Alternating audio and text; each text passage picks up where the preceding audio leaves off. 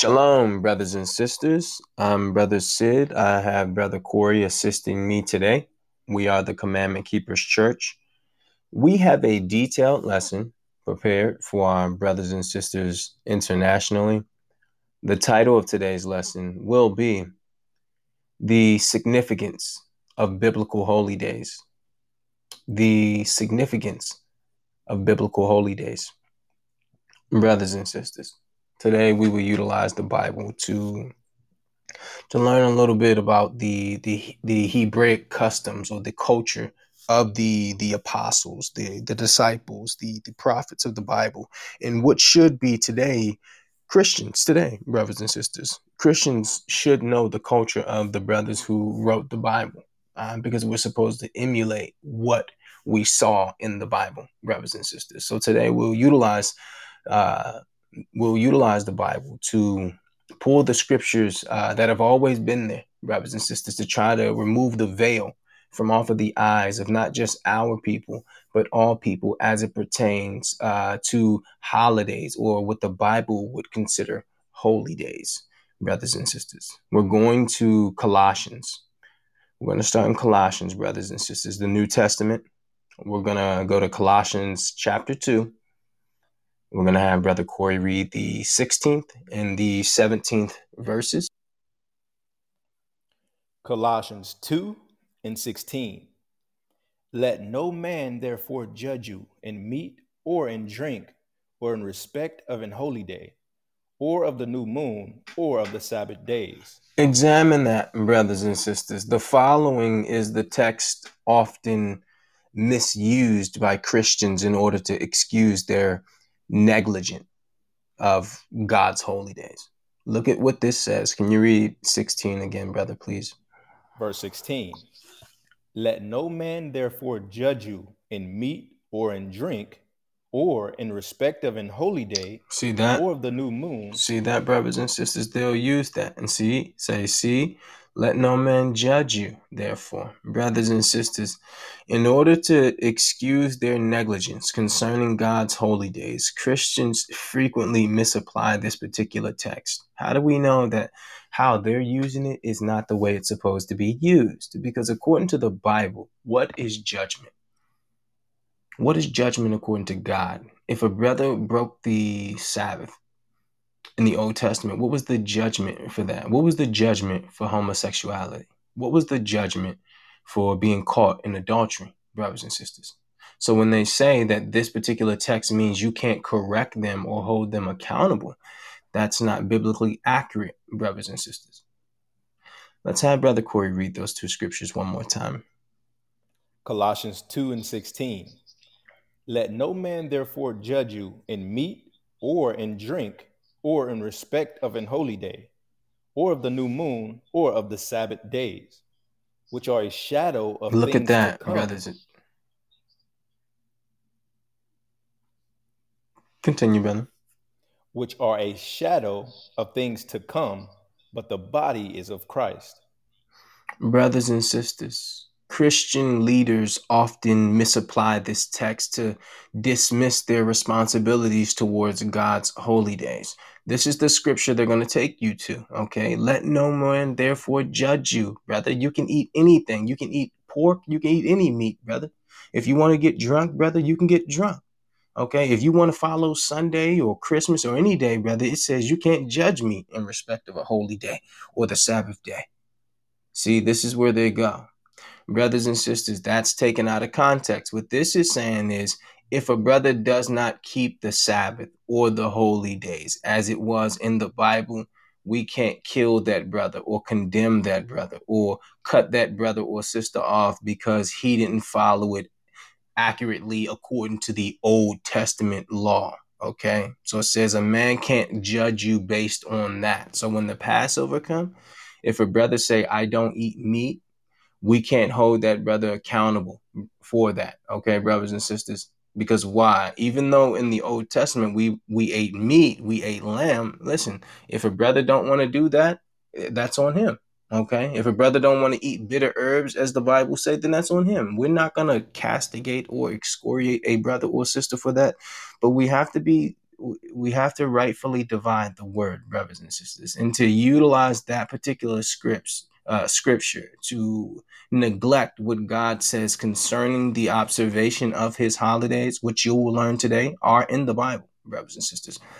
Coming from that particular perspective is completely unethical, brothers and sisters. Let's go to 2 Timothy, the 2nd chapter. We're going to have Brother Corey read the 15th verse. 2 Timothy 2:15. Study to show thyself approved unto God, a workman that needeth not to be ashamed, rightly dividing the word of truth. Look at that, brothers and sisters. Paul encourages study so we can be approved unto God with the accurate handling of his literature. Can you take a look at that one more time, brothers and sisters? What did that say, brother? Verse 15. Study to show thyself approved unto God, a workman that needeth not to be ashamed, rightly dividing the word of truth. Paul urges Timothy to view himself as a worker seeking to please the Most High, brothers and sisters. And then, according to what we're seeing here, a workman cannot intelligently do his work without a plan. And what we're seeing here is right division is vital to understand scripture and the different administrations. Take a look at that one more time before we go forward. Read that one more time, brother, because this particular text tells you the importance of rightfully dividing the word of God. Verse 15. Study to show thyself approved unto God, a workman that needed not to be ashamed, rightly dividing the word of truth. See, so we must distinguish the subdivisions of ages and the administrators of the Most High's, of the Most High's revealed will in each age, brothers and sisters. So we'll go through all of that today, brothers and sisters. We'll go through all of that today. We just went here to show you that the New Testament said you must rightfully divide the word, which means that what? Just because a person have the record in front of them, just because somebody has the literature in front of them, does not mean they're accurately wielding the sword, brothers and sisters, okay? Just because somebody claims to believe in the Bible does not mean they're accurately wielding the sword, and we'll learn that today. So you have to beware, brothers and sisters, okay? Let's go to Colossians. Let's go back to the 2nd chapter now. This time we're going to go to the 8th verse, brothers and sisters. Colossians chapter 2, verse 8. Colossians 2:8. Beware lest any man spoil you through philosophy and vain deceit, after the tradition of men, after the rudiments of the world, and not after Christ. Brothers and sisters, I need you to examine the first word in this text. What did that say, brother? Beware. Beware. Yes. To beware is to be aware and be informed of danger, brothers and sisters. So this is a call to vigilance against alternative doctrines. How do we know? What did that say, brother? Beware lest any man spoil you through philosophy and vain deceit, after the tradition of men, after the rudiments of the world, and not after Christ. See, so the undistorted truth can only be found within biblical literature, brothers and sisters. If it cannot be substantiated through the literature, it must be resisted. It says, beware lest any man spoil you through what, brother? Through philosophy and vain deceit. See, that philosophy is a man making statements without a biblical text to substantiate it, brothers and sisters. And according to the text, our greatest weapon is truth. Okay? Paul emphasizes that just because an idea is preferred does not make it true. Let's read that one more time and then we'll go forward to Acts. Verse 8. Beware lest any man spoil you through philosophy and vain deceit, after the tradition of men, after the rudiments of the world, and not after Christ. You see that, brothers and sisters? After the rudiments of the world. Beware lest any man spoil you. What does spoil mean? What is it? When you're spoiled, that means you're no good. So the Bible says if you start taking heed to philosophy and you start to become deceived, you'll be no good unto the Most High. Okay. How do we know you're ungood to the Most High? Based on the fruit. What fruit? You're dealing with the traditions of men. See that? What traditions of men? Christmas, Easter, 4th of July, Thanksgiving, etc., etc. See that? Beware lest any man spoil you through philosophy. That means a man speaking without biblical text to substantiate it. And what we'll go through today, brothers and sisters, we'll go through a lot of the philosophies that Christian church have taught us. So the first thing we have to do, the Bible says to rightfully divide the word, right? How do we know that that particular text in Colossians, the 2nd chapter, in the 16th verse, where it says, let no man judge you on holy days? How do we know that that wasn't referring to biblical holy days, saying that you don't have to observe them? How do we know that, brothers and sisters? Because in the New Testament, the disciples were observing the holy days. Okay, brothers and sisters. Let's go to Acts, the 2nd chapter. Every Christian knows Acts, the 2nd chapter. Why? Because this was supposedly the beginning. This is where they go into their speaking in tongues. So this is one of their favorite chapters in all of the Bible. The only problem is they're examining the wrong parts of these passages, brothers and sisters. They're examining, about speaking in tongues. Brothers and sisters, I'm sorry to tell you, but you don't need to speak in tongues to be spiritual, brothers and sisters. Okay, now some people may be flabbergasted and say, Brother Sid, how can you say that? Brothers and sisters, Christ did not speak tongues.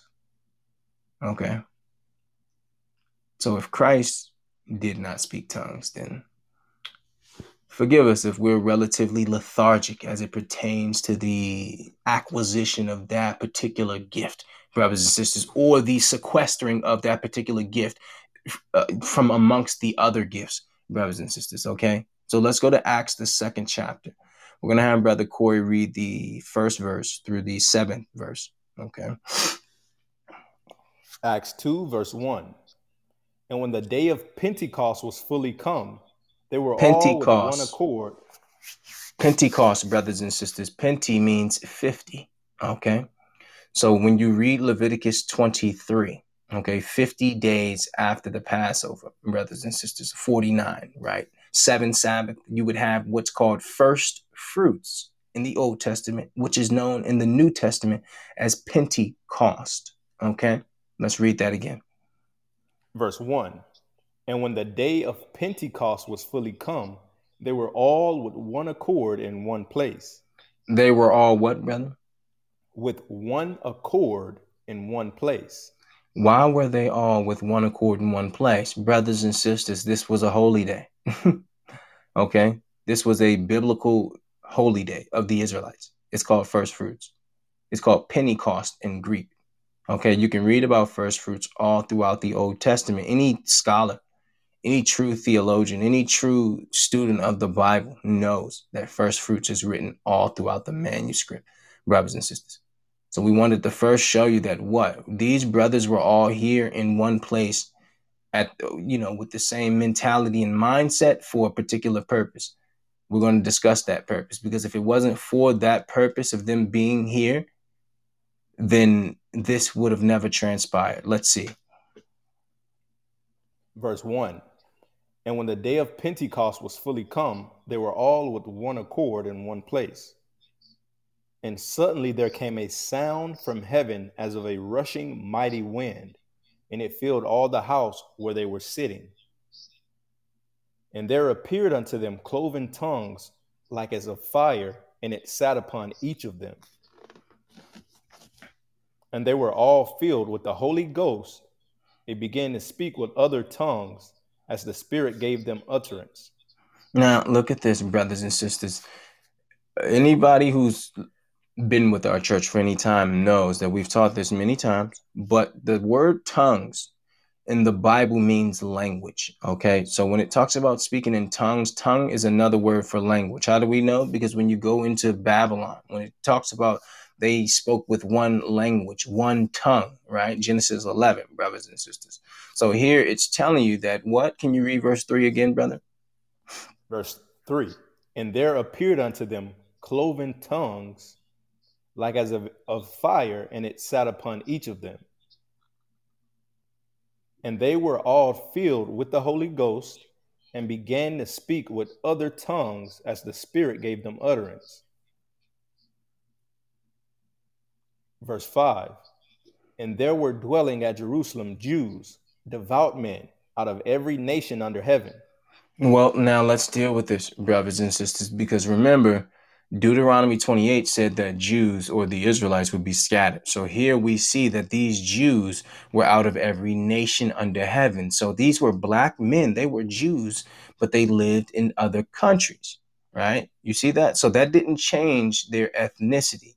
Okay. So we wanted to point that out. Okay. Because the Edomites, the Europeans, have now started to distinguish people based on the geographical location in which they were born or which they're located. Okay, so you have African American, Korean American. Like, nah, get that garbage out of here, okay? Because the Bible is telling you here, these men were Jews, yet they lived in other nations, okay? So your geographical location does not determine your ethnicity, okay? Or your nationality or your national origin, okay, brothers and sisters? Let's read that one more time, please. Verse 5. And there were dwelling at Jerusalem Jews, devout men, out of every nation under heaven. Now, when this was noised abroad, the multitude came together. Now, brothers and sisters, why is it? It's imperative that you remember that these were Jews out of every nation under heaven. So they lived in separate countries. Brothers and sisters, what typically happens when you have people that live in other countries? They speak different languages. See, when you live in different countries, you speak different languages, right? So these men must have been speaking the different languages, all separate languages, right? Continue, brother. Verse 6. Now, when this was noised abroad, the multitude came together and were confounded, because that every man heard them speak in his own language. In his what? In his own language. In his own language. See this, brothers and sisters? Tongues is language. So if Brother Corey and if I was speaking initially, my original language was Spanish, and Brother Corey's original language was English. And for some reason, he's understanding me speaking in my native tongue, which is Spanish. He's hearing it in English for some reason, even though I'm speaking Spanish, and vice versa. Even though he's speaking English, I'm hearing it translated in Spanish somehow. You see that, brothers and sisters? The Holy Spirit caused them all to understand what was being said in their own native tongue. See, this is that gift. So these brothers understood what was being said. So this is a clear difference. There's a clear distinction between what we're seeing in the Christian church and what we're seeing in the Bible, in the early church, brothers and sisters. Okay? So we want you to closely examine that, brothers and sisters. We really need you to closely examine that. The disciples were able to preach the message without the hindrance of language barriers. That was the blessing of this particular text. This was spiritual intervention before all men. And guess what? Christianity has undervalued the gift of tongues. There's many brothers in whom Brother Corey and I know personally who are bilingual. That's a gift from God, brothers and sisters. Okay, to be able to speak different languages or different tongues. Paul, he had that gift, so he could go into a city and in a week he could pick up the language and be speaking it fluently. So that's a gift from God. Interpretations to be able to interpret, brothers and sisters. All this stuff is a gift from God. Christians have totally devalued or undervalued the gift of tongues. Here it was, these particular men were together. Why? Because the Bible started off telling you they were together for Pentecost. That's the first thing it told you. And when the day of Pentecost was fully come. Now, guess what? If you don't study the Old Testament, you don't know what Pentecost is, do you? See? Further proof of the value of the Old Testament. Okay? The value of the Old Testament. These are Hebraic customs that the disciples follow. And we're going to prove that today. Let's go to Romans, brother. We're going to Romans, the 13th chapter. We're going to have Brother Corey read the 11th verse. Romans 13, verse 11. And that, knowing the time, that now it is high time to awake out of sleep, for now is our salvation nearer than when we believed. Now, brothers and sisters, Paul's mention here of a spiritual condition called sleep and his call for people to be awakened out of it. Please examine what he's saying here, okay, brothers and sisters? Verse 11. And that, knowing the time, that Knowing the now time, that now it is high time to awake out of sleep. what is he telling you? It's high time. It's noon, brothers and sisters. You see that? So look at this. He's saying knowing the time. What does that mean? How do you know the time? That means you have a watch. See? So he's saying, listen, I know the time. It's time to get up. It's high time, which means it's 12 o'clock. It's noon. It's midday. And guess what? Time is of the essence, brothers and sisters. The world is changing right now. Open your eyes, Christians. Let's read that one more time, brother. Verse 11. And that, knowing the time, that now it is high time to awake out of sleep, for now is our salvation nearer than when we believed. See that, brothers and sisters? Paul is here urging us to see, in a spiritual metaphor, that the sun is about to rise, and that means what? It's time to get up.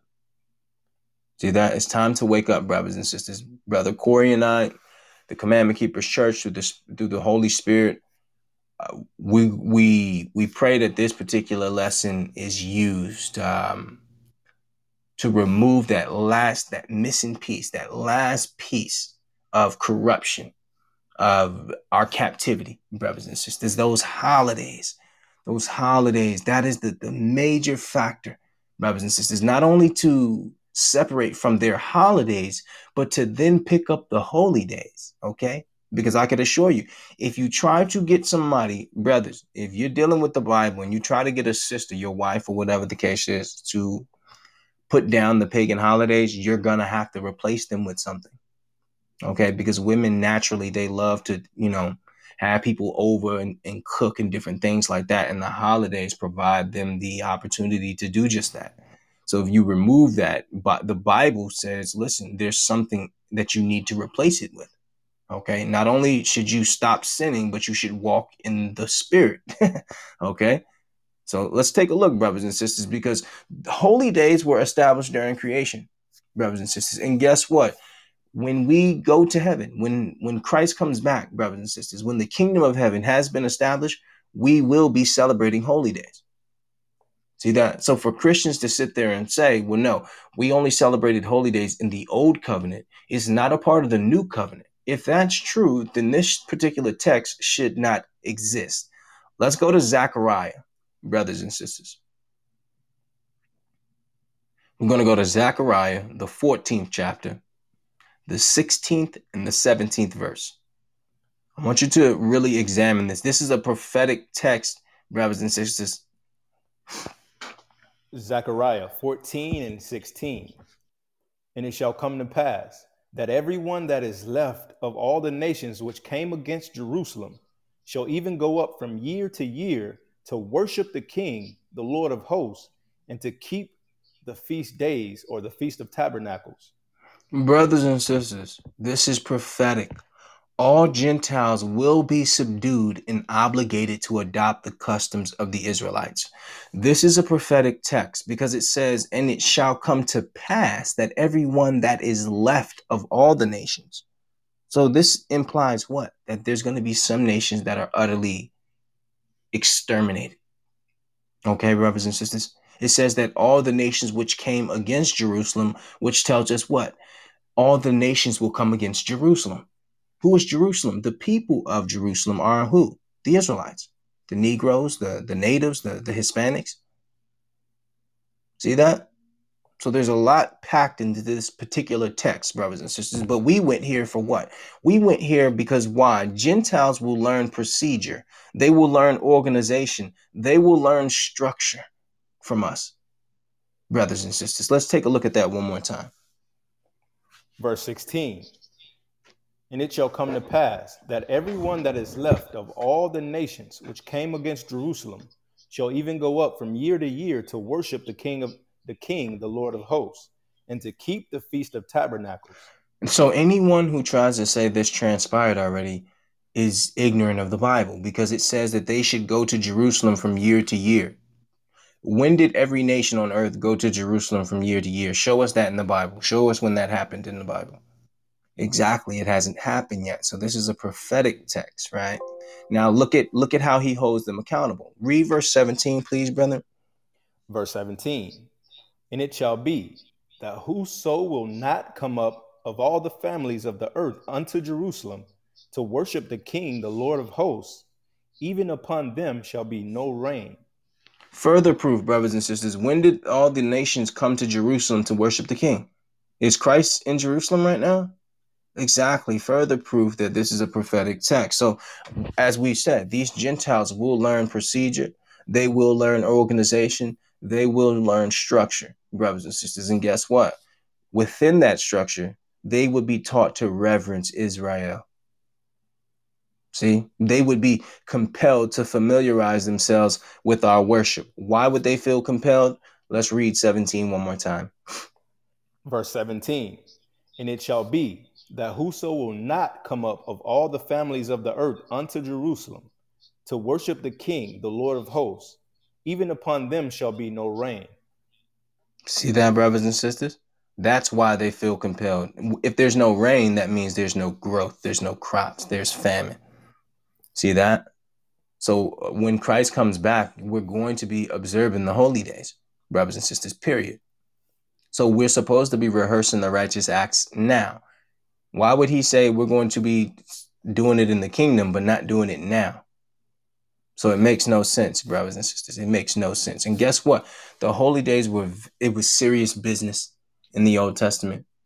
Examine some of the punishments for not properly observing these these holy days in the Old Testament. Let's go to Leviticus 23 and 1.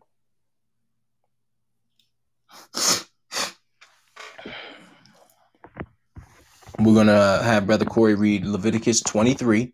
This particular chapter has all of the holy days. 95% of the holy days are in this particular chapter, brothers and sisters. We're going to start with verse 1, just to get some context. And then we're going to have Brother Corey jump down to verse 27 through verse 29.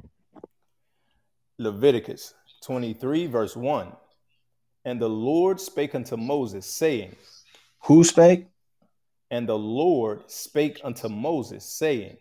You see this, brothers and sisters? The Lord spake. So what you'll discover, brothers and sisters, in this chapter, Moses reminds us of the festivals of God that should be observed. Jump down to verse 27, brother. 27 through 29. We went here to show you some of the punishments of the Old Testament, because remember, the first scripture we went to said, let not a man judge you, therefore, on holy days, right? So what does that mean? What was some of the judgments for those holy days? Let's take a look. Let's rightfully divide the word here. Verse 27. Also on the 10th day of the 7th month, there shall be a day of atonement. It shall be a holy convocation unto you, and ye shall afflict your souls and offer an offering made by fire unto the Lord. So take a look at this, brothers and sisters. Take a look at this, because it's telling you the Day of Atonement. The Day of Atonement is a holy day, a biblical holy day.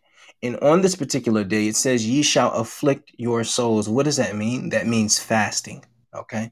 So on the Day of Atonement, you're supposed to do a 24-hour fast. This was a corporate fast. Okay, brothers and sisters. So all of the Israelites did this. This was not a religious fast. All the Black people and Hispanic people and the Native people and the Costa Rican people, all these people, they were required to do this. Okay? Read that one more time, please, brother. Verse 27. Also on the 10th day of the 7th month, there shall be a day of atonement, and it shall be a holy convocation unto you, and ye shall afflict your souls and offer an offering made by fire unto the Lord. And Continue. ye shall do no servile work or do no work in that same day, for it is a day of atonement, to make an atonement for you before the Lord your God. Now, look at this, brothers and sisters, because remember, he said, let nobody therefore judge you based on holy days. What was the judgment for not obeying the observance of this particular holy day? Let's read verse 29. Verse 29. For whatsoever soul it be that shall not be afflicted in that same day, he shall be cut off from among his people. So, whatsoever brother or sister do not fast from everything, from food and water, right, for 24 hours, they shall be cut off from amongst his people. So, take a look at that. See, that was the judgment. So, the Bible says in the new covenant, you can't judge a person. So, if a brother or sister have diabetes and they're unable to not eat for 24 hours, you can't cut that brother or sister off because they were unable to carry out that 24-hour fast. Who do you think you are? See, Christ died for that. See, so that's what that particular text means. Therefore, let no man judge you on meat on Sabbath or holy days. That doesn't mean not to observe those particular holy days. That means if you don't observe it exactly as written in this text, we cannot judge you according to the laws in the Old Testament, brothers and sisters. So we're showing you how serious this was. There was so much contained in this text. Number one, we learned when this particular holy day is. We learned the name of this particular holy day. We learned how to observe this particular holy day. And then what was the last part we learned? We learned what? What was the punishment for negligence concerning this particular holy day? And we're going to read verse 27 through 29 again, brothers and sisters, because the author Moses provides us with information in this chapter about the festivals God has appointed for us to observe. Verse 27. Also on the 10th day of the 7th month, there shall be a day of atonement. It shall be an holy convocation unto you, and ye shall afflict your souls and offer an offering made by fire unto the Lord. And ye shall do no, excuse me. Oh, continue, brother. Slakia. And ye shall do no work in that same day, for it is a day of atonement, to make an atonement for you. See that, brothers and sisters, you were not allowed to do any work. So guess what? If we caught you working on the Day of Atonement, we cut you off. See that was the judgment, brothers and sisters. And guess what? I don't know anybody walking around today judging people for not celebrating the holy days. Okay? Cutting you off. That's not happening. So let's rightfully divide the word, brothers and sisters, okay? He's telling you there was rules, there was regulations, there were stipulations, okay? There were contingencies to this covenant. Let's take a look. Let's go to Hebrews 10 and 25. Why? Because he said that, guess what? You will be cut off from amongst your people if you do not observe this holy day in the way in which it was written in Leviticus 23. This is old covenant now, right? Let's go to Hebrews, the 10th chapter. We're going to have Brother Corey read the 25th verse here. Hebrews 10 and 25. Not forsaking the assembling of ourselves together, as the manner of some is, but exhorting one another, and so much the more as ye see the day approaching. Brothers and sisters, this particular text is commanding us to assemble together, brothers and sisters, to fellowship together. It says, refuse to forsake the assembly. Now, remember, that links flawlessly with Leviticus 23 and 29, because the text said, if you refuse to afflict your soul, you'll be cut off from amongst thy people. So that being cut off from amongst thy people, according to the 25th verse in the 10th chapter of Hebrews, that would be considered a punishment, brothers and sisters.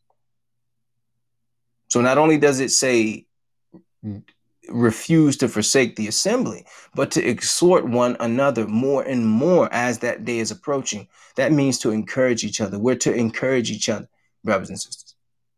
We're supposed to encourage each other more and more.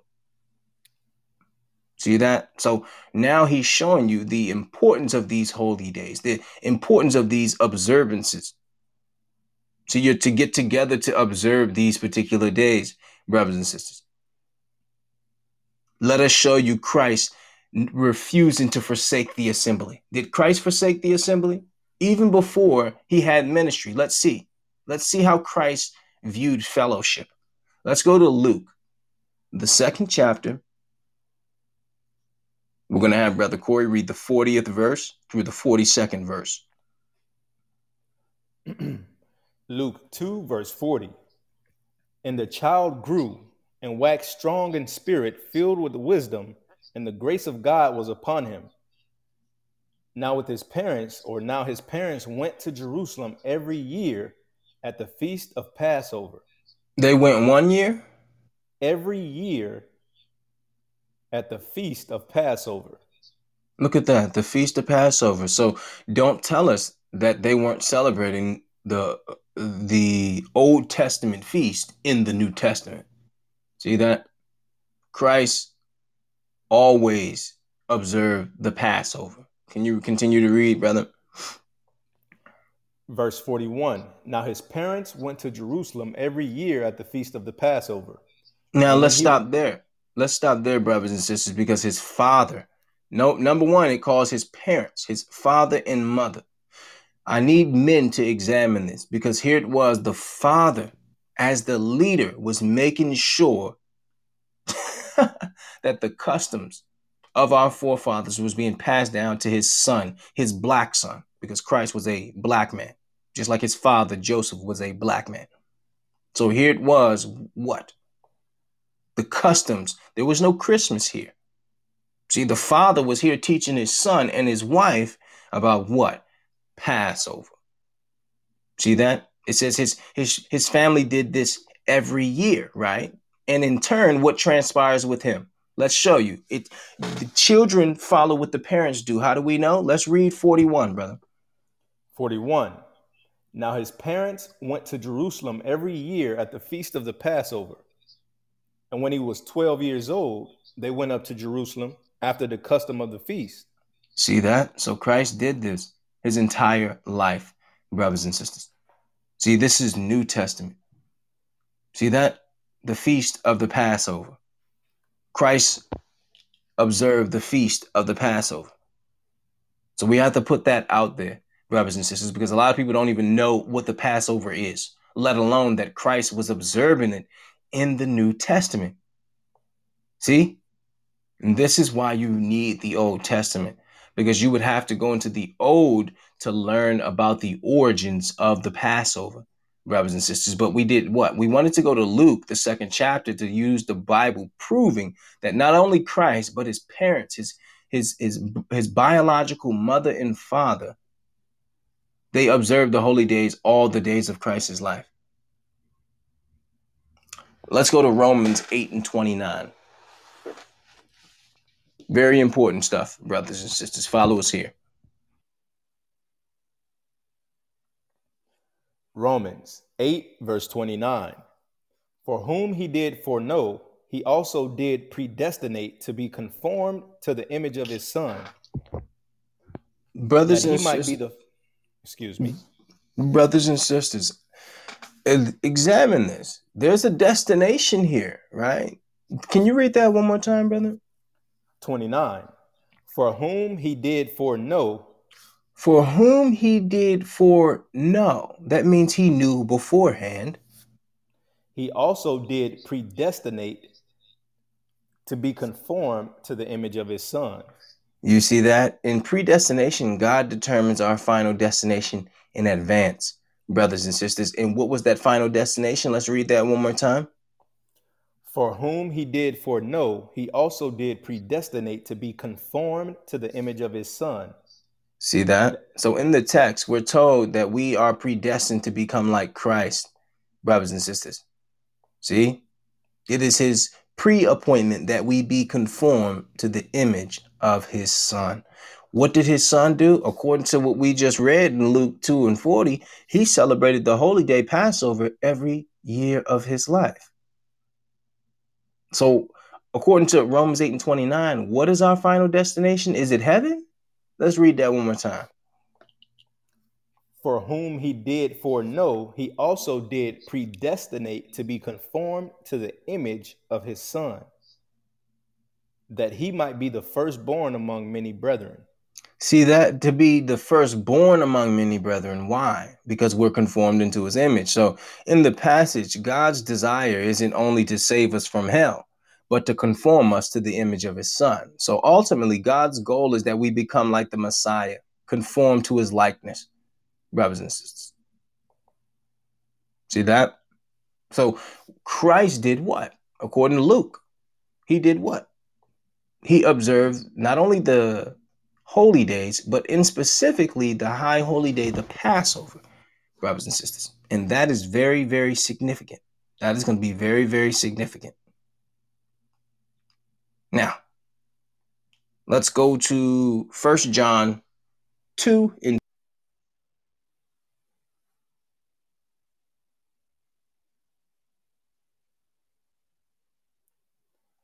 1 John 2, verse 6. He that saith he abideth in him ought himself also to walk, even as he walked.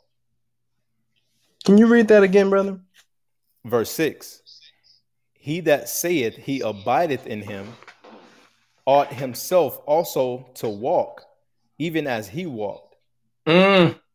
Brothers and sisters, John formulates two major ethical principles. Number one, knowledge requires obedience. Number two, union demands imitation. Let's take a look at that one more time. Verse 6. He that saith he abideth in him ought himself also so to walk, even as he walked.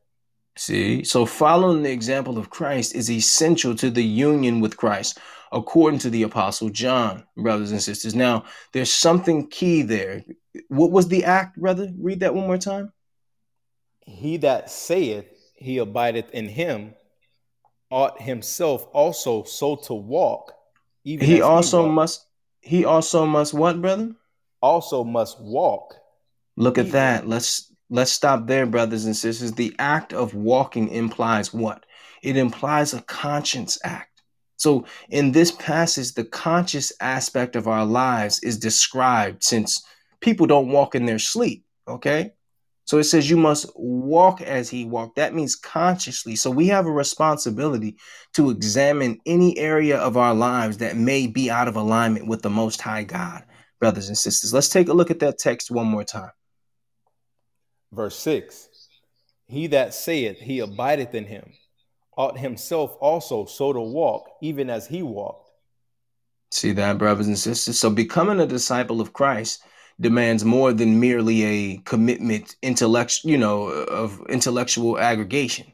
So it's clear that according to the author, obedience reveals the nature of our fellowship with the Most High God. If you examine that text closely, we see that a believer who states he abides in Christ does not venture beyond the realm of his claim. Let's read that one more time. He that saith he abideth in him ought himself also so to walk, even as he walked. How can you abide in Christ if you're walking outside of him, brothers and sisters? See, so we're showing you this because why? Many people say they follow Christ. This is all New Testament, brothers and sisters. The Bible says ye ought to walk how Christ walked. Let's see how he walked. Let's go to John 7 and 1.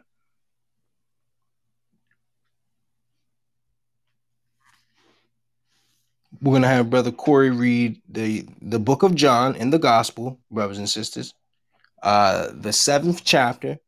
We're going to have Brother Corey read the first and the second verses. Please follow us, brothers and sisters.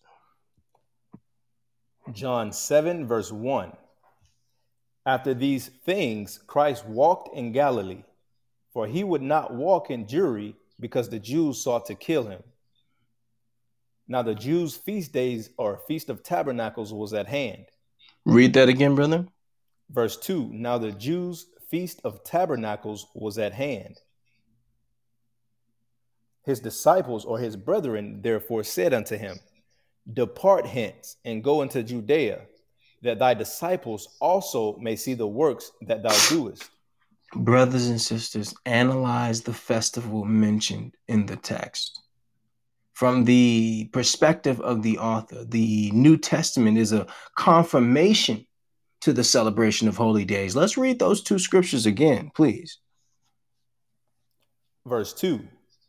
Now the Jews' feast of tabernacles was at hand. His brethren therefore said unto him, Depart hence, and go into Judea, that thy disciples also may see the works that thou doest. Jump to verse 8, brother. Verse 8. Go ye up unto this feast. I go not up yet unto this feast, for my time is not yet full come. Read that again, brother. What did he command them to do? Go ye up unto this feast. What did I he go command not them to up do, unto brother? this. Go ye up unto this feast. I go not up unto this feast yet, for my time is not yet full come. So look at that. He commanded the disciples to go to the feast. Why? Because it's commanded. It's part of the law to keep this feast. Christ didn't come to do away with the law. He told the disciples, go celebrate that feast. I'm not walking with you, though. Why? Because John 7:1 says that our people was looking to kill Christ at this time. So we're seeing a lot, brothers and sisters. Number one, several festivals were being celebrated in the New Testament times, according to the author. This was just one of them, the Feast of Tabernacles. Christ was celebrating this particular day, brothers and sisters. He was observing this particular day. It's crystal clear. Now, some people may say, well, see, Christ didn't celebrate it because he told them to go, but he wouldn't read. He wouldn't go. Read that one more time, please, brother. Verse 8. Go Verse ye 8. up, go ye up unto this feast. I go not up yet unto this feast, for my time is not yet come. See, now a Christian will look right at that and say, see, he didn't actually go to the feast. Continue to read. Jump down to verse 14, brother. Verse 14. Now about the midst of the feast, Christ went up into the temple and taught. And the Jews marveled, saying, How knoweth this man letters, having never learned? Look at this, brothers and sisters. He went to the feast. He went to the temple in the midst of the feast. See that, brothers and sisters? And then he began to teach. See? So here it was, brothers and sisters. It was crystal clear, without any shadow of a doubt. Without any shadow of a doubt, brothers and sisters, that he was doing what? He was celebrating the holy days. He was celebrating the holy days, brothers and sisters. Here it is. We're in the gospel. We're in John, 7th chapter, 2nd verse. And it tells us that what? The Feast of Tabernacles. Why is it even telling us that the Feast of Tabernacles is at hand? Because why? There's a line of demarcation. There's a distinction there. There's a time marker there, brothers and sisters. And we really need you to examine that, okay? Follow us to John 10 and 22. Let's go there.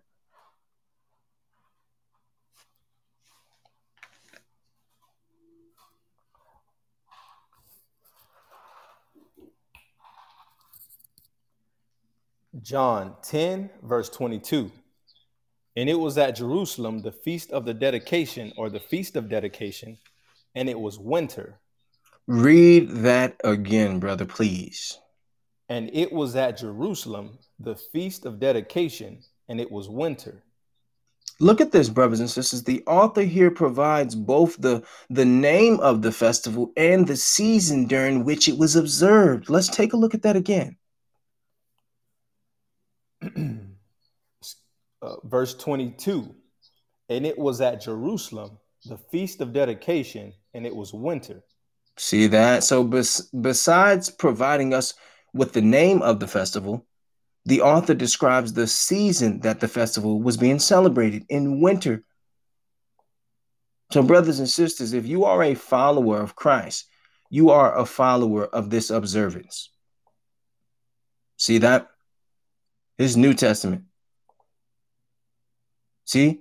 And what I've discovered, brothers and sisters, is that the gospel, Matthew, Mark, Luke, and John, are the least read out of the whole New Testament. Christians love to go into the books of Paul, the Timothys, the Galatians, the Ephesians. They love the Colossians. They love those records. And then we skip right over Christ's records, those 4 books. And there's so much information in there that our people are unaware of, even today. How do we know? Because a lot of our people haven't even heard of these holy days, yet Christ was celebrating these days. Let's read that one more time, please. Verse 22. And it was at Jerusalem, the feast of dedication, and it was winter. See? So this is crystal clear. The feast of dedication is in winter. And we'll further talk about these holy days. Now, brothers and sisters, today's lesson, we're not going to go into the holy days. We're just here to authenticate or to show you that what? According to the Bible, we are supposed to follow the holy days. So right now, we're not only showing the importance or its significance, but its mandate, brothers and sisters, for those who call themselves believers. Okay? These particular days were being celebrated throughout the entire manuscript, front to back, brothers and sisters, front to back. Let's go to Matthew 26. I'm going to have Brother Corey read Matthew 26:1, because remember, Christ was 12 years old in Luke chapter 2, and he was going to the Passover. Remember, he was 12 years old at the Passover. Let's see what he did as an adult. Matthew 26, verse 1. And it came to pass, when Christ had finished all these sayings, he said unto his disciples, Ye know that after 2 days is the feast of the Passover, and the Son of Man is betrayed to be crucified. Look at this, brothers and sisters. A biblical festival is magnified here again in the New Testament by the Messiah. Okay? Can you read that again, brother? Verse 2. Ye know that after 2 days is the feast of Passover. See that? So here again, so here again, brothers and sisters, we have the Messiah lauding the observance of a biblical festival in the New Testament. See? So he said, what did he say, brother? Verse 2. Ye know that after 2 days is the feast of the Passover. He said, ye know. So if they know, that means it must have been custom, brothers and sisters. See, now remember in Luke 2, Christ was 12 years old celebrating the Passover. Here, Christ is an adult with the disciples, over 30 years old, celebrating the Passover. Brothers and sisters, examine this closely. Look at the last part of the text. Can you read that again, brother? Verse 2. Ye know that after 2 days is the feast of the Passover, and the Son of Man is betrayed to be crucified. And what, brother? And the Son of Man is betrayed to be crucified. Look at this, brothers and sisters. Why is he linking his crucifixion to the Passover? A lot of people don't even know this. Brothers and sisters, the Last Supper occurred on Passover. Okay, and many Christians are unaware of this. See that? He's telling you right there. Read that again, brother, please. 1 and 2. Verse 1. And it came to pass, when Christ had finished all these sayings, he said unto his disciples, Ye know that after 2 days is the feast of Passover, and the Son of Man is betrayed to be crucified. See, so any Christian who asserts that the observance of biblical festivals does not appear in the New Testament is being disingenuous, brothers and sisters. Because here it was, Christ. Now remember, our final destination, according to Romans, is what? To become more like Christ. According to 1 John 2, what did that say? What did 1 John 2 and 6 say? It said, he that saith he abideth in him ought to walk also as he walked. How did he walk? He walked his behind down to the Passover, brothers and sisters. He walked his behind down the Feast of Dedication. He walked his behind down the Feast of Tabernacles. All that we have established up until this point. See that? Now, how do we know, brothers and sisters, that the Last Supper or Christ's crucifixion was linked to the Passover? Christ's crucifixion was on the Passover without any shadow of a doubt. And that is unacceptable for Christians to be celebrating communion and all that and not even know that the Last Supper is on Passover. They know about the photo. They know about the picture and all that. But they don't even know that this was on the Passover. Let's go there. Let's go there. How do we know this? Let's go to Luke 23 and 44.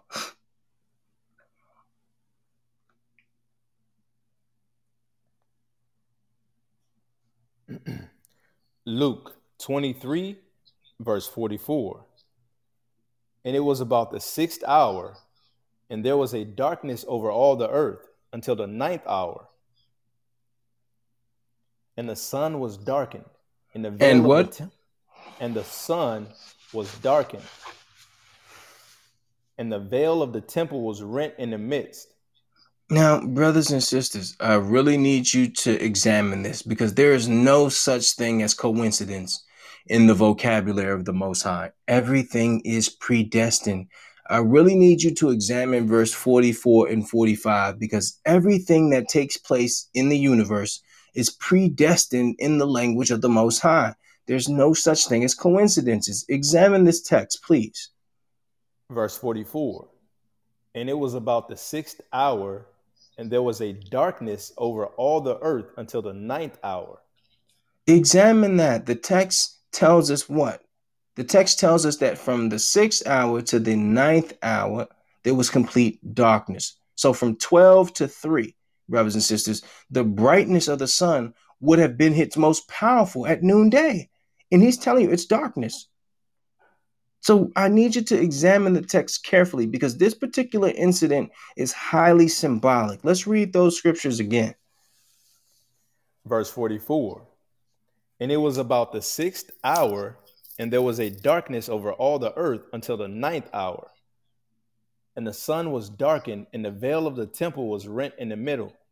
So without specifying why the sun fell, the apostle simply states that it has failed. So, brothers and sisters, this is absolutely staggering because why? Knowing history, we know that there was darkness on earth before. We know that. Here it was for 3 hours, right? From 12 to 3, right, brothers and sisters? From 12 to 3. From 12 to 3, there was darkness. This was while Christ hung on that cross. Now, how does that link to the Old Testament? We said that this had transpired one time before. Let's find out when. Let's go to Exodus 10 and 20, brothers and sisters. Let's go to the Old Testament. Let's go to the books of Moses. Let's go to the Torah.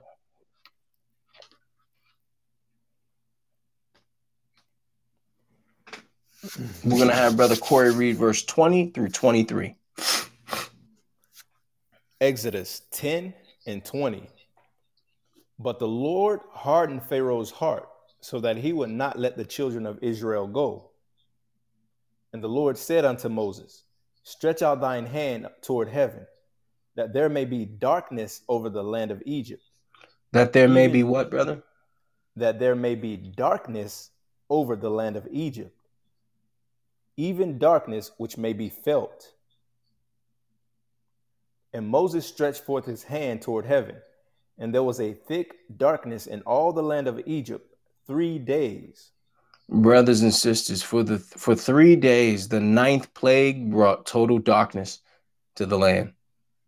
It's clear, brothers and sisters. 3 days of darkness fell upon the land as a result of this 9th plague. Let's read that one more time.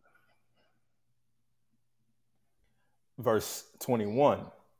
And the Lord said unto Moses, Stretch out thine hand toward heaven, that there may be a darkness over the land of Egypt, even darkness which may be felt. Look at that, brothers and sisters. Look at that. Here we read the last of the admonitory plagues. This, remember, what comes next, brothers and sisters? What comes next? Right? The death angel comes next. So this was the last of the admonitory plagues, okay? Continue. Verse 22.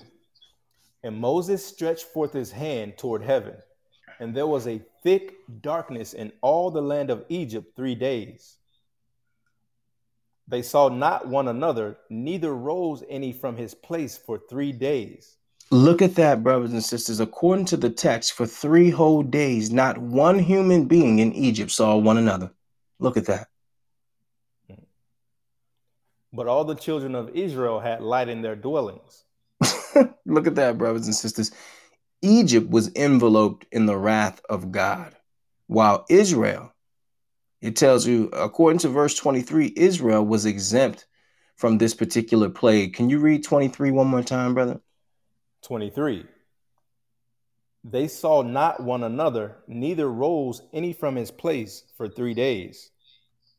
But all the children of Israel had light in their dwellings. See that? So the children of Israel lived in Goshen. They didn't live in Egypt. So they lived outside of Egypt, and they had light. See? So, brothers and sisters, we're showing you that what? There's no coincidence that there was darkness for 3 hours while Christ was on the cross. There was darkness for 3 days. When? When Moses was delivering us from Egypt. Now remember, the blood was on the doors. Remember that, brothers and sisters? See? So that was the Passover, brothers and sisters. That's why Christ said, in 2 days I'll be crucified. It's the Passover. See? So a lot of people didn't even know this. A lot of people don't even celebrate the Passover. See? So while a lot of Christians are saying, well, no, we don't celebrate the Passover because it's Old Testament. In fact, it's not Old Testament. Its fulfillment is in the New Testament. See? Are you celebrating Passover? Or are you celebrating Easter? Because the Bible didn't say celebrate his death. Excuse me. The Bible didn't say celebrate his resurrection. It said celebrate his death. Two separate things. Easter is about his resurrection. He rose on the third day, as they say. Passover is about the blood on the doors, brothers and sisters. Now, let's deal with that three, brothers and sisters, because there's no coincidence, right? There's no coincidence. Why did the Most High hit Egypt with 3 days of darkness, right? Let's go to Exodus 3:18, because nothing is coincidence. Remember, in the New Testament, when Christ hung on that cross, it was simply 3 hours. But Old Testament, it was 3 days. Let's take a look. Exodus 3:18. You said, 3:18. And they shall hearken to thy voice, and thou shalt come, thou and the elders of Israel, unto the king of Egypt. And you shall say unto him, the Lord God of the Hebrews hath met with us, and now let us go. We beg you 3 days' journey into the wilderness, that we might sacrifice to the Lord our God. See that? So the more you read the Bible and the more you meditate upon it, the more you will be astonished with it, brothers and sisters. As a casual reader of the Bible, you can't recognize the mighty meanings contained in the pages. You just can't, brothers and sisters. So look at this. It's telling you that initially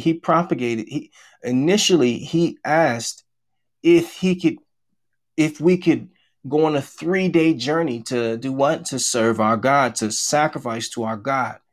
They refused that 3-day journey, and because of that, they got they got what, brothers and sisters? What did they get? Exactly. They got darkness, 3 days of darkness.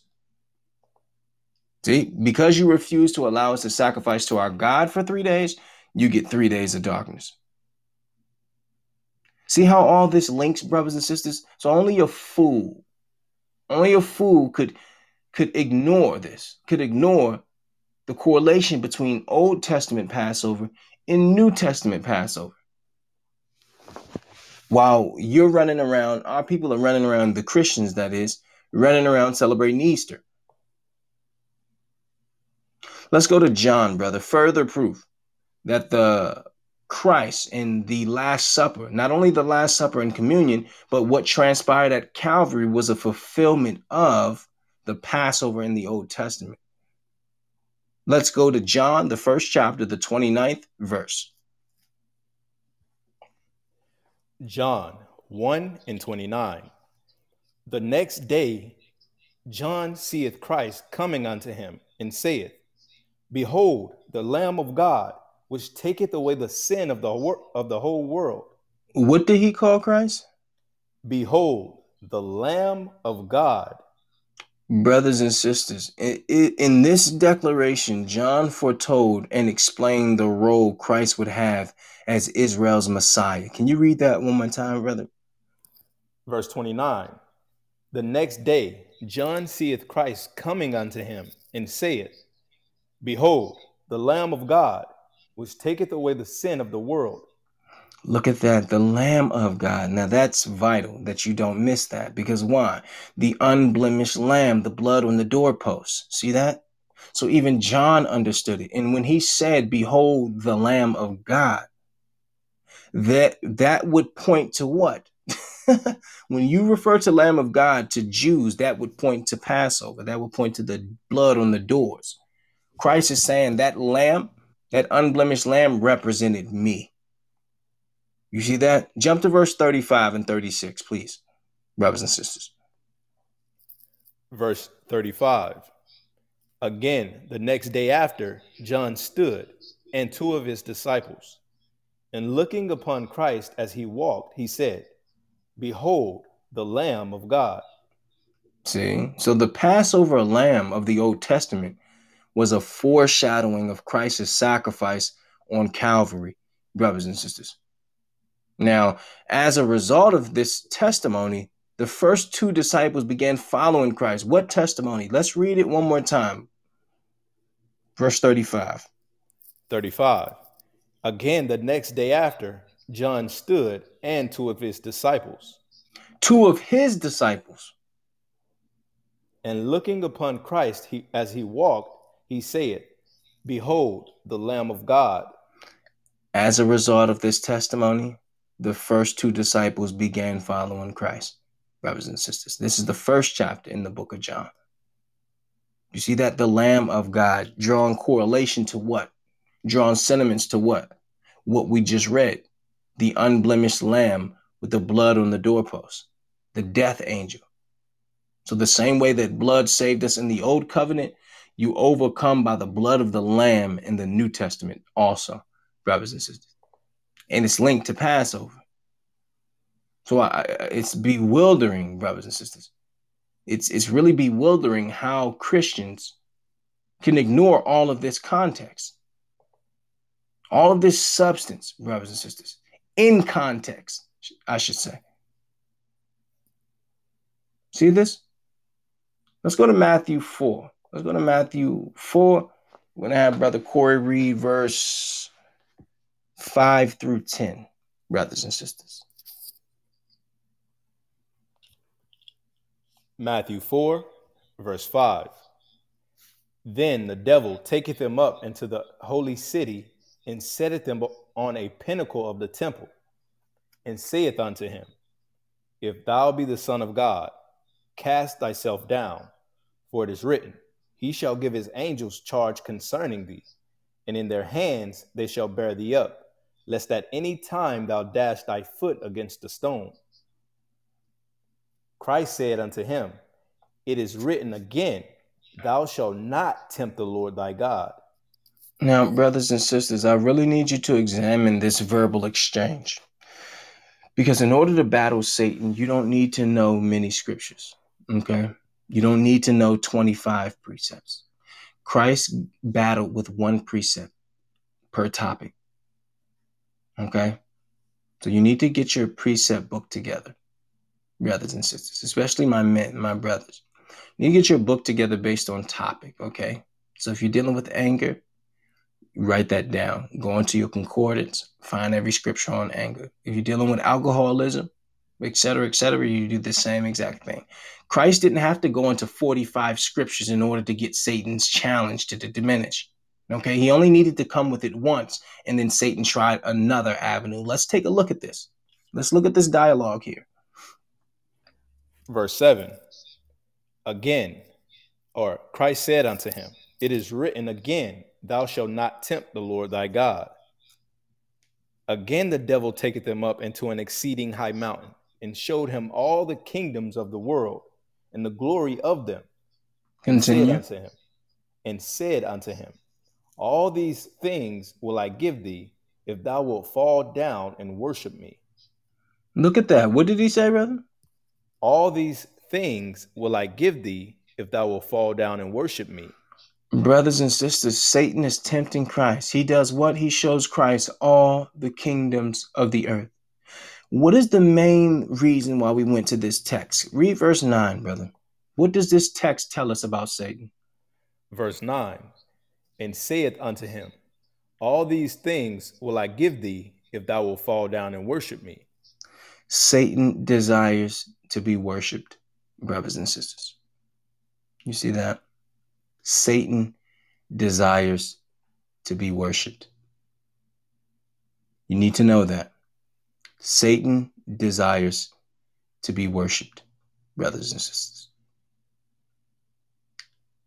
Let's go to Job 9 and 24, brothers and sisters.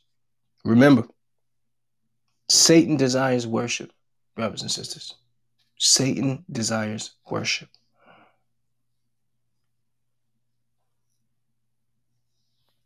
Job 9, verse 24. What's that say, brother?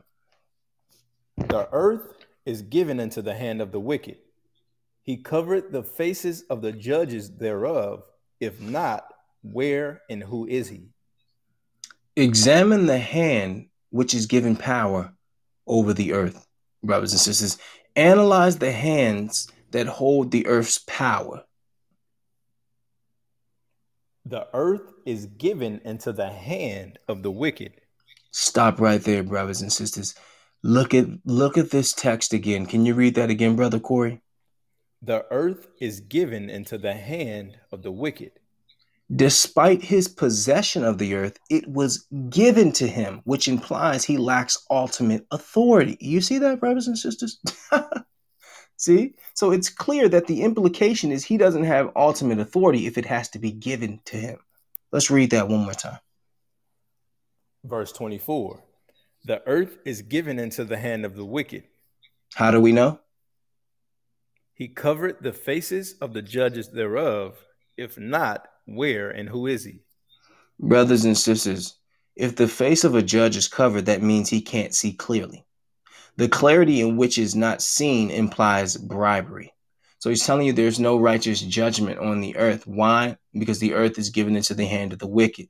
So, brothers and sisters, the Bible tells you that Satan desires to be worshipped. And not only does he desire to be worshipped, but he has control over the entire earth. So with that being said, would he teach you to follow God's holy days? Or would he teach you to follow things against God? See, so if the earth is given into the hand of the wicked, that means nothing right, nothing biblical would be popular. Not only would it not be popular, it wouldn't be well known, brothers and sisters. So a lot of people say, well, if it was the truth, why are more people not doing it? Job 9 and 24, why more people are not doing it. See, the earth is given into the hand of the wicked. See that, brothers and sisters? And let us show you this. Let us show you how the wicked respond when they see us operating under our own legislative laws. Let's go to Esther 3 and 8.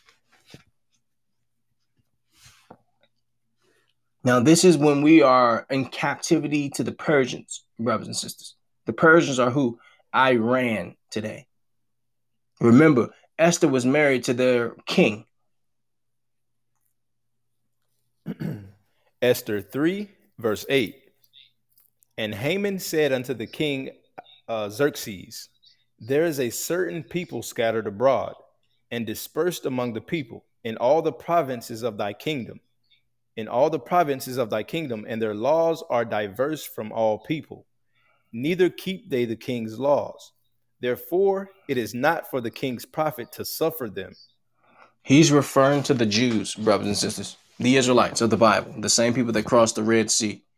And we're seeing what? To continue capitulating to the law of our God is against foreign rulers' best interests, as stated in this particular text. Let's read that one more time, brothers and sisters, because capitulation to the laws of our God opposes the interests of foreign rulers, according to the text. Verse 8. And Haman said unto King Xerxes, there is a certain people scattered abroad and dispersed among the people in all the provinces of thy kingdom, and their laws are diverse from all people. Look at that. He said their laws are diverse. So their laws are different from all people. Neither keep they the king's laws. Look at that. True rebels, brothers and sisters. were those who adhered to biblical laws. See that? According to the text, brothers and sisters, the true rebels were those who actually complied with biblical statutes. Let's read that one more time, brother. Verse 8. And Haman said unto King Xerxes, there's a certain people scattered abroad and dispersed among the people in all the provinces of thy kingdom, and their laws are diverse from all people. Neither keep they the king's laws, therefore it is not for the king's profit to suffer them. Therefore, what, brother? Therefore it is not for the king's profit to suffer them. See that? So all revolutionary uprisings of our people have had a biblical foundation since the time of antiquity, brothers and sisters. Whenever our people have mounted a revolutionary uprising, they have done so on a biblical basis. And this brother knew this. This Haman is a white man. Haman is a white man speaking to a Persian or Iranian king. And he's telling you, listen, if you allow these people to follow their laws, you're really not in charge. See, so he challenged his ego. He said, if you allow them to follow their laws, it's not going to profit you. It's going to work against you. So according to the text, we're seeing what, brothers and sisters, that us following our laws and our holy days works against foreign oppressors. See, it works against the subjugation of our people as revealed in this particular text. Let's read that again, brother, please. Verse 8. And Haman said unto King Xerxes, there's a certain people scattered abroad and dispersed among the people in all the provinces of thy kingdom, and their laws are diverse from all people. Neither keep they the king's laws, therefore it is not for the king's profit to suffer them. Neither keep they the king's laws. And I want to point that out there because I want to put that out there, brothers and sisters, because those who are actually rebelling against the government are those who actually follow the Bible. So those of us who think you're actually rebelling and all that, you're not really rebelling. Okay, you can have, blue hair and all that, or dress in all goth and all that. And listen, you're not rebelling against anything. You're part of, you a good old boy. That's really what you are. You don't know what a rebel looks like. You don't know what a revolutionary looks like. The text is telling us and making it clear. Making it clear, brothers and sisters. Let's go to Matthew 5 and 13, brothers and sisters. Let's go to Matthew.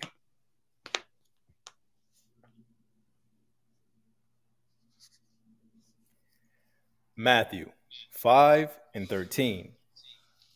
Ye are the salt of the earth. But if the salt have lost its savor, wherewith shall it be salted? It is thenceforth good for nothing but to be cast out and to be trodden under foot of men. Brothers and sisters, examine the text again. Can you read that again, brother? Verse 13. Ye are the salt of the earth. Ye are what?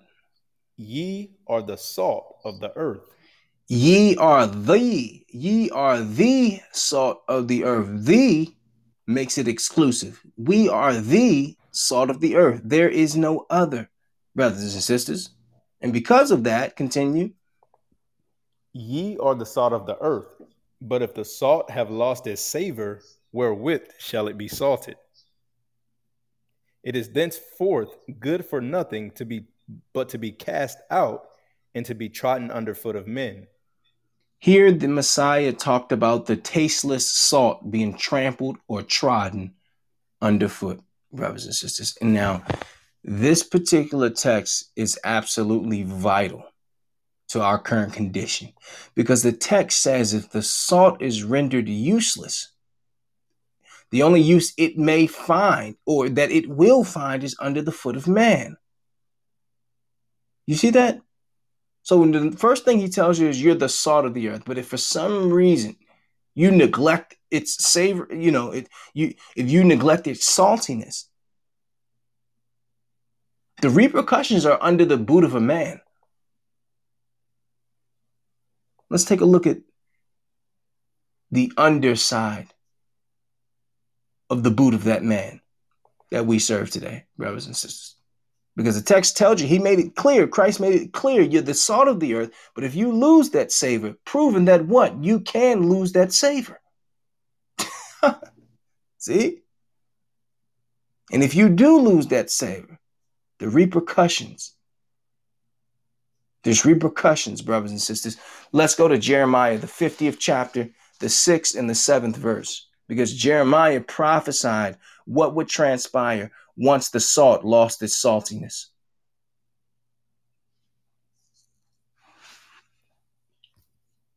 Jeremiah 50 verse 6. My people hath been lost sheep. The shepherds have caused them to go astray. Brothers and sisters, according to this text, our pastors have culpability in our condition. My people hath been lost sheep. Their shepherds have caused them to go astray. They have turned them away to the mountains.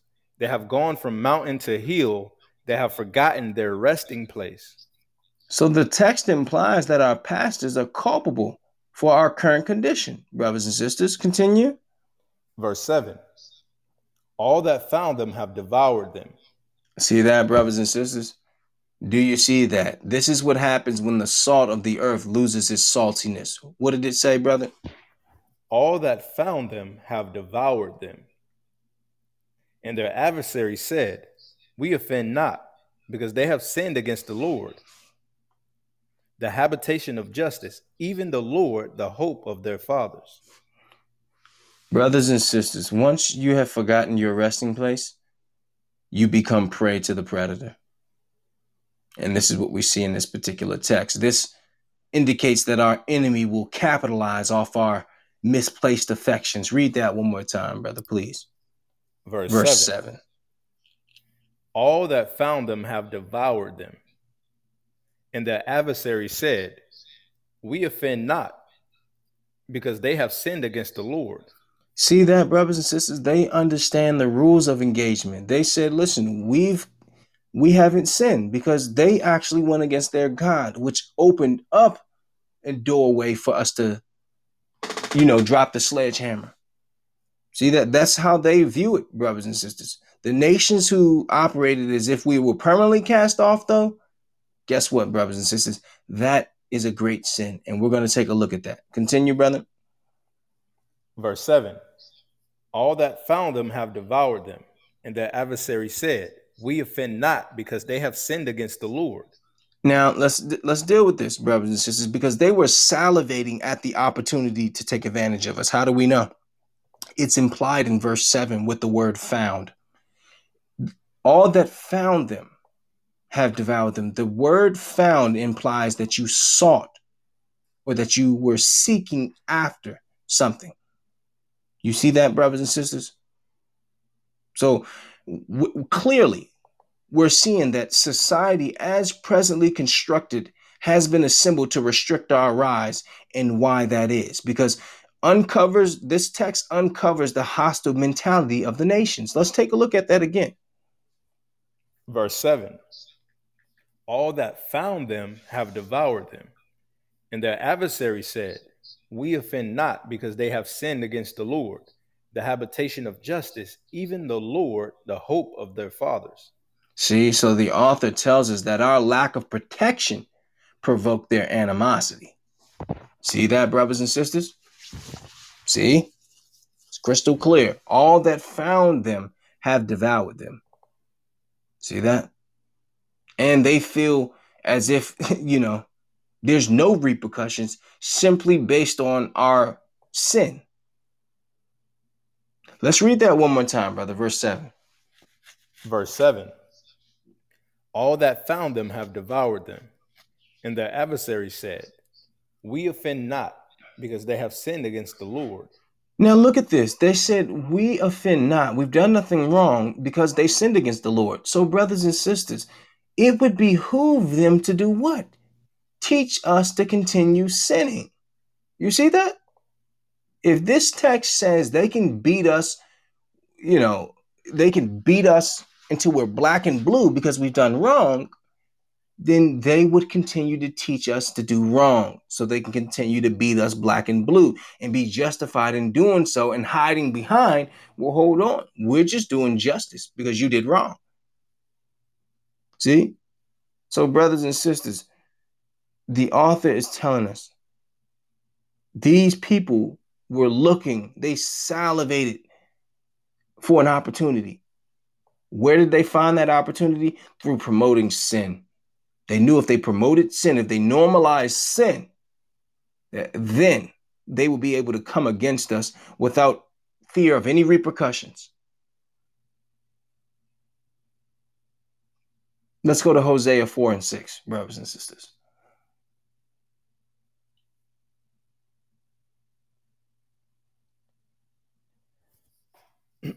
Hosea 4 and 6. My people are destroyed for a lack of knowledge. Because thou hast rejected knowledge, I will also reject thee, that thou shalt be no priest to me. That thou shalt be no priest to me, seeing thou hast forgotten the law of thy God. I will also forget thy children. Brothers and sisters, when we see the destruction of community, the destruction of family, the decrepit state of our people, we understand that this is evidence of rejecting his knowledge. Let's take a look at that again. Verse 6. My people are destroyed for a lack of knowledge. Because thou hast rejected knowledge, I will also reject thee, that thou shalt be no priest to me. Seeing thou hast forgotten the law of thy God, I will also forget thy children. Brothers and sisters, look at this. It says, because thou hast rejected knowledge, I will also reject thee. Brothers and sisters, it's impossible to reject something that was not available, okay? So that means our ignorance was a decision.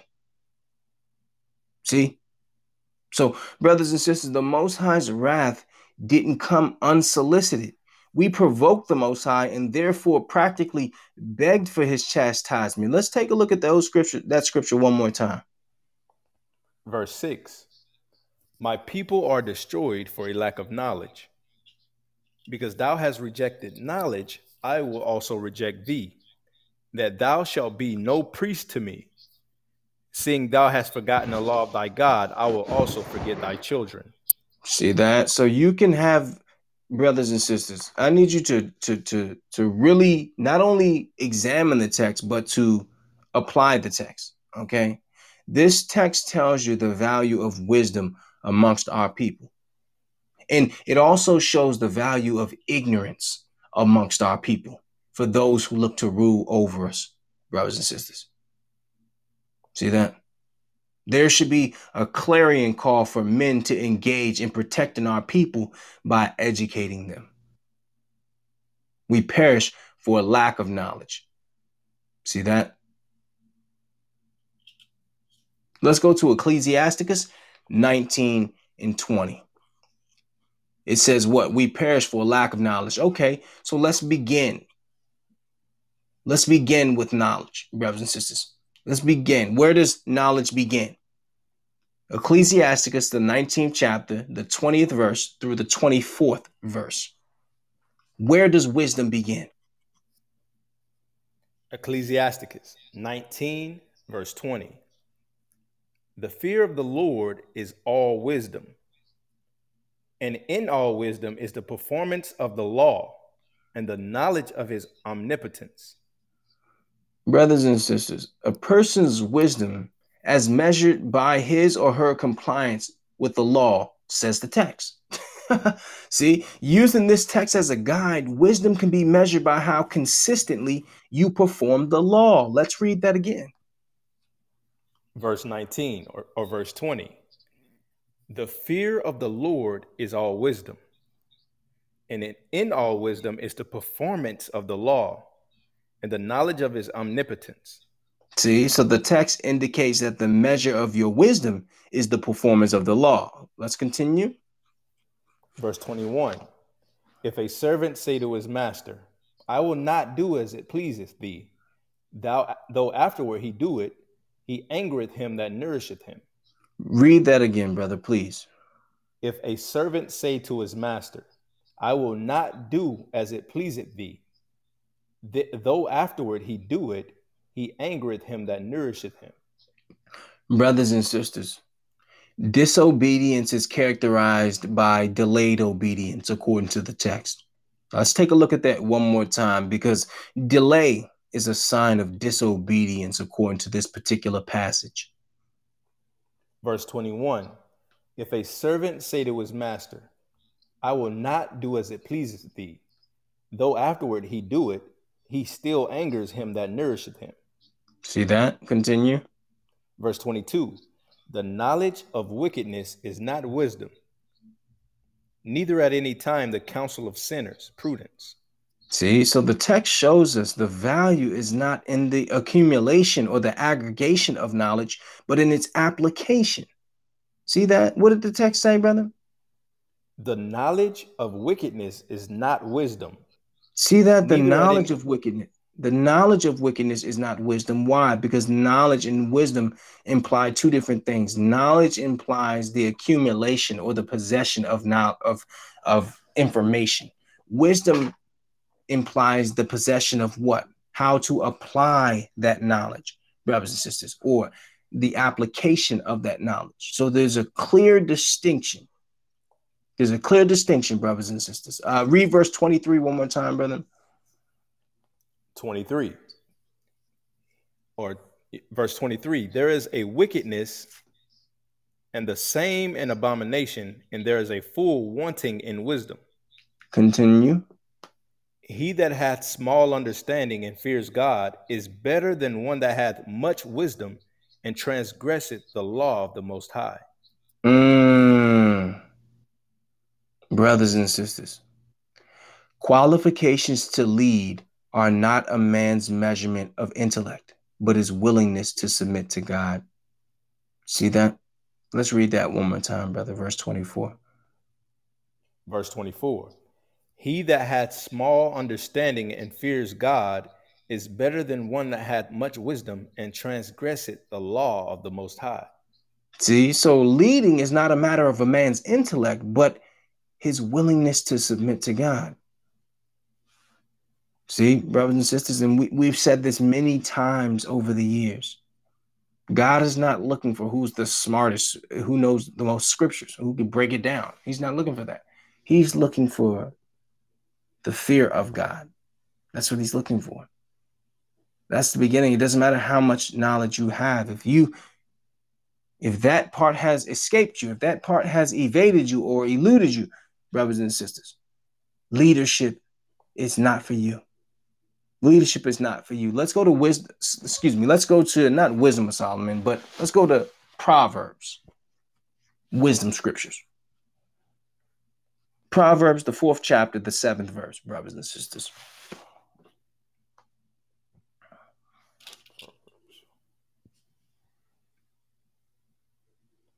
Proverbs 4, verse 7. Wisdom is the principal thing. Therefore get wisdom, and with all thy getting, get understanding.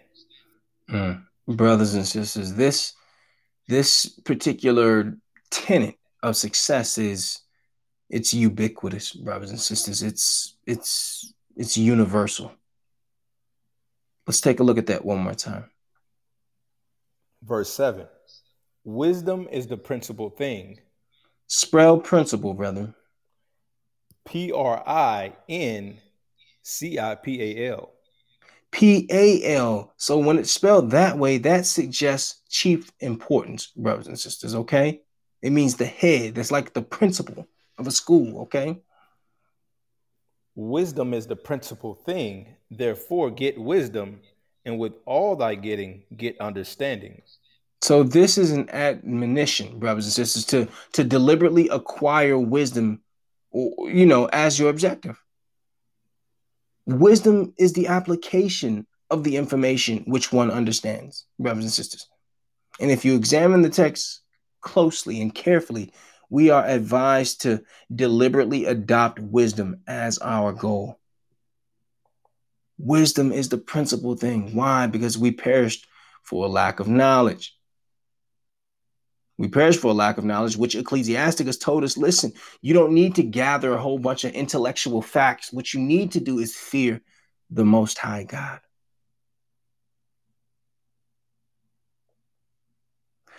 Let's go to Proverbs, the 3rd chapter, the 31st verse.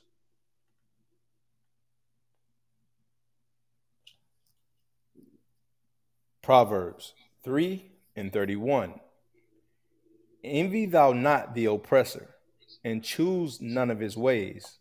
Brothers and sisters, the Bible illustrates the bitterness we feel when heathens prosper. The Holy Scriptures tell us what? Can you read that again, brother? Envy thou not the oppressor, and choose none of his ways. See, so Holy Scripture is full of warnings against this fatal form of envy, brothers and sisters. What we discovered is behind each temptation to envy is a lie, brothers and sisters. It's easy to be envious when we look to what is seen instead of what is unseen, brothers and sisters. What we can see is no indicator of reality, but how easily we believe that it is, brothers and sisters.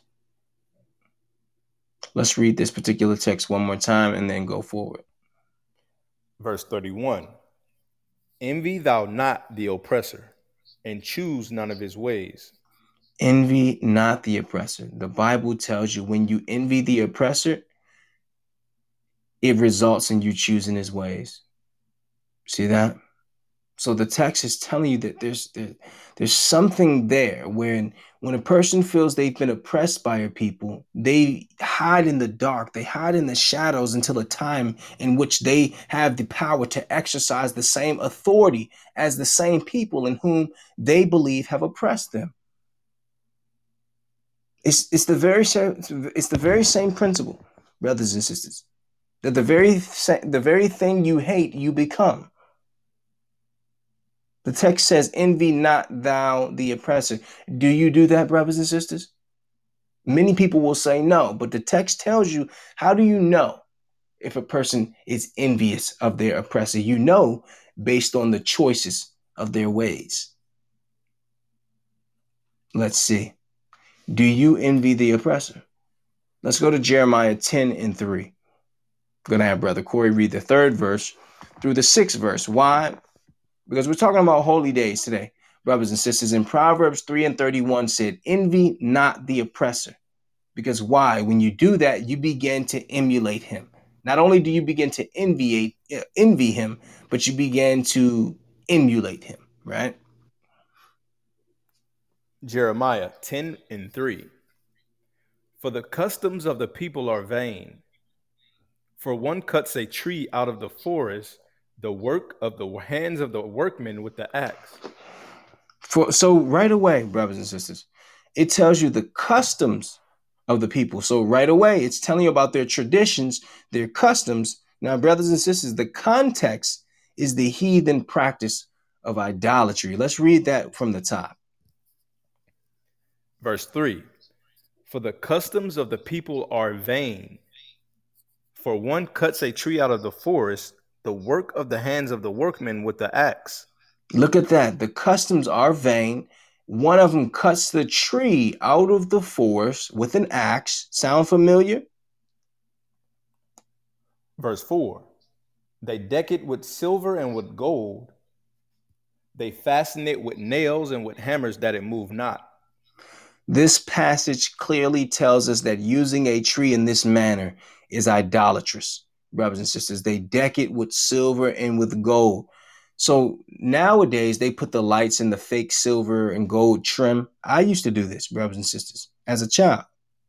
See, this is envy of the oppressor because the first text, verse 3, says this is the customs of the other nations. To cut down a tree out of the forest and then to put gold and silver on it and put gifts under it. Jeremiah mocked our idolatry, especially as it imitated the idolatry of the surrounding nations. Let's take a look at this again. Verse 4. They deck it with silver and with gold, that They fasten it with nails and with hammers that it move not. They are upright as the palm tree, but speak not. They must needs be born because they cannot go. Be not afraid of them, for they cannot do evil, neither also is it in them to do good. Brothers and sisters, according to the text, idolatry is the source of much fear. Okay? Fear puts us into the condition of bondage. And guess what? You worship whatever you fear, brothers and sisters, without any shadow of a doubt. Let's read that one more time, brother. Verse 5. Verse 5. They are upright as the palm tree, but speak not. They must needs be born because they cannot go. Be not afraid of them, for they cannot do evil, neither also is it in them to do good. Do you see that, brothers and sisters? Our idols aren't silver and gold. They're far more sophisticated these days, brothers and sisters. They're far more sophisticated these days. So that's clear. That's clear, brothers and sisters. Read verse 6, brother, please. Verse 6. For as much as there is none like unto thee, O Lord, thou art great, and thy name is great in might. Who would not fear thee, O King of nations? For to thee doeth it appertain. For as much as among all the wise men of the nations, and in all their kingdoms, there is none like unto thee. Brothers and sisters, we just wanted to show you that what? The Bible told you, envy not the oppressor, and then showed you that one of their customs is what? What we're seeing here, Christmas, brothers and sisters. Jump to Jeremiah 17 and 9, brother. Jeremiah 17, verse 9. The heart is deceitful above all things, and desperately wicked. Who can know it? Brothers and sisters, the Bible discloses the seat of man's problem as being his heart. It tells us that our hearts are unfathomably corrupt and deceptive, brothers and sisters. And when we see is the author here, he tells us that we cannot be trusted to tell ourselves the truth. Because why? We thought Christmas was a good thing. We're doing it for the kids, but the Bible is telling you what, brother? The heart is deceitful above all things and desperately wicked. Who can know it? See that? So the author tells us we cannot be trusted to tell ourselves the truth, brothers and sisters. You see that? The heart is deceitfully wicked above all things, brothers and sisters.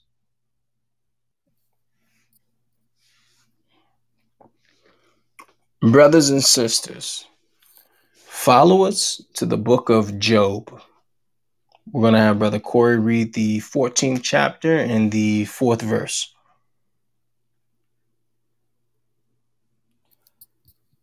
Job 14, verse 4. Who can bring a clean thing out of an unclean? Not one. Why do we go here, brothers and sisters? Because the Bible told us that Christmas was unclean. Christians will have you believe that you can bring something something clean out of something unclean. They'll tell you right away, well, we know it's not Jesus' birthday, but brothers and sisters, if the origin is evil, there's no way to mitigate it. A thing whose origin is evil cannot be mitigated, brothers and sisters. Job is telling you that here. Let's read that one more time. Verse 4. Who can bring a clean thing out of an unclean? No one. See, not one person, brothers and sisters. Something pure cannot be extracted from the impure and unholy. You see, Christmas is impure and unholy. So you can't turn that around to be about Christ. It's not about Christ. In fact, the Bible says don't do it. So not only will people they'll neglect the holy days that are actually in the Bible, then they'll replace the holy days that are actually, in the Bible with things that the Bible says don't do. And this is why we find ourselves where we are today. I need you to go to Proverbs 28 and 9, brother.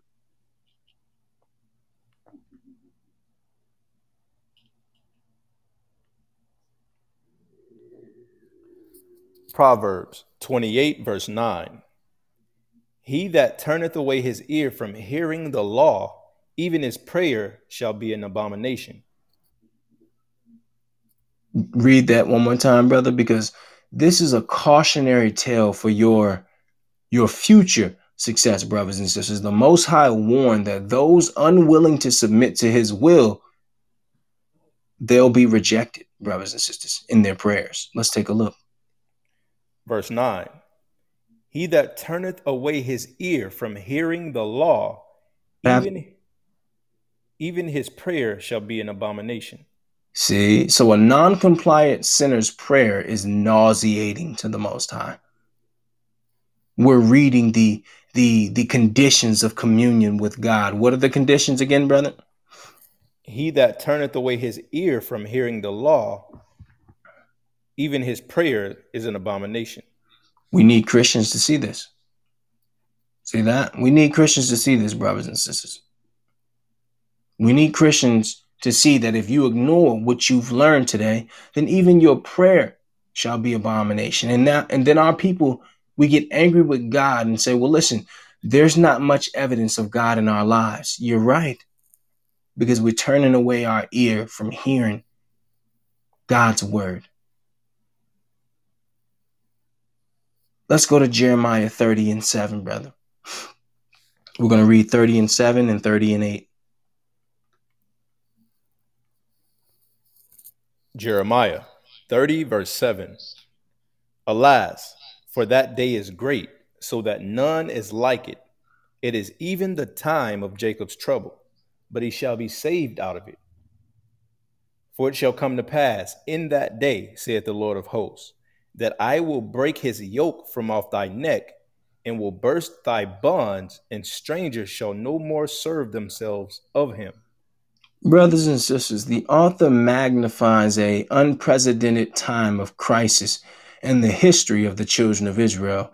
Notice in verse 7, read verse 7 again, because notice that it's called Jacob's trouble, meaning both houses will experience this. Jacob's trouble is not only the northern kingdom of Israel, but the southern kingdom of Judea. Let's take a look. Verse 7. Alas, for that day is great, so that none is like it. It is even the time of Jacob's trouble, but he shall be saved out of it. But he shall what, brother? Be saved out of it. In order to be saved out of it, we must go through it, brothers and sisters. Let's continue. Verse 8. For it shall come to pass in that day, said the Lord of hosts, that I will break his yoke from off thy neck. This refers to the oppressive yoke of the Gentile powers, brothers and sisters. The author laments our current condition as under the yoke of foreign oppressors. Take a look. That I will break his yoke from off thy neck, and will burst thy bonds, and strangers shall no more serve themselves of him. That's the key, brothers and sisters. Strangers shall no more serve themselves of us. Brothers and sisters, they have served themselves of us. They've exploited us. They've gotten rich while we're celebrating their holy days. Not only are we getting cursed by God, but we're making them rich. So what God is saying is, listen, this is the liberation of God's people, of our people from foreign oppressors, brothers and sisters. And this is the beginning of it. He said that he would break the yoke off of our neck. He's doing that today, brothers and sisters. This is the yoke being broken off of our neck. The truth concerning God's holy days. The truth concerning Satan's holidays. See that? The text shows our deliverance from foreign subjugation, and it begins with knowledge. Knowledge of what's right and knowledge of what's wrong. Knowledge of what's clean and knowledge of what's unclean, brothers and sisters. We're going to go to Jeremiah, the 17th chapter, the 4th verse. We're going to end it here. Jeremiah 17, verse 4. And thou, even thyself, shall discontinue from thine heritage that I gave thee, And I will cause thee to serve thine enemies in the land which thou knowest not. Why? For ye have kindled a fire in mine anger, which shall burn forever. Brothers and sisters, the author claims that God's plan was to remove us from our cultural knowledge. Let's take a look at that one more time, because until the appointed time of our redemption, Israel has been blinded by God himself. Let's take a look at this. Verse 4.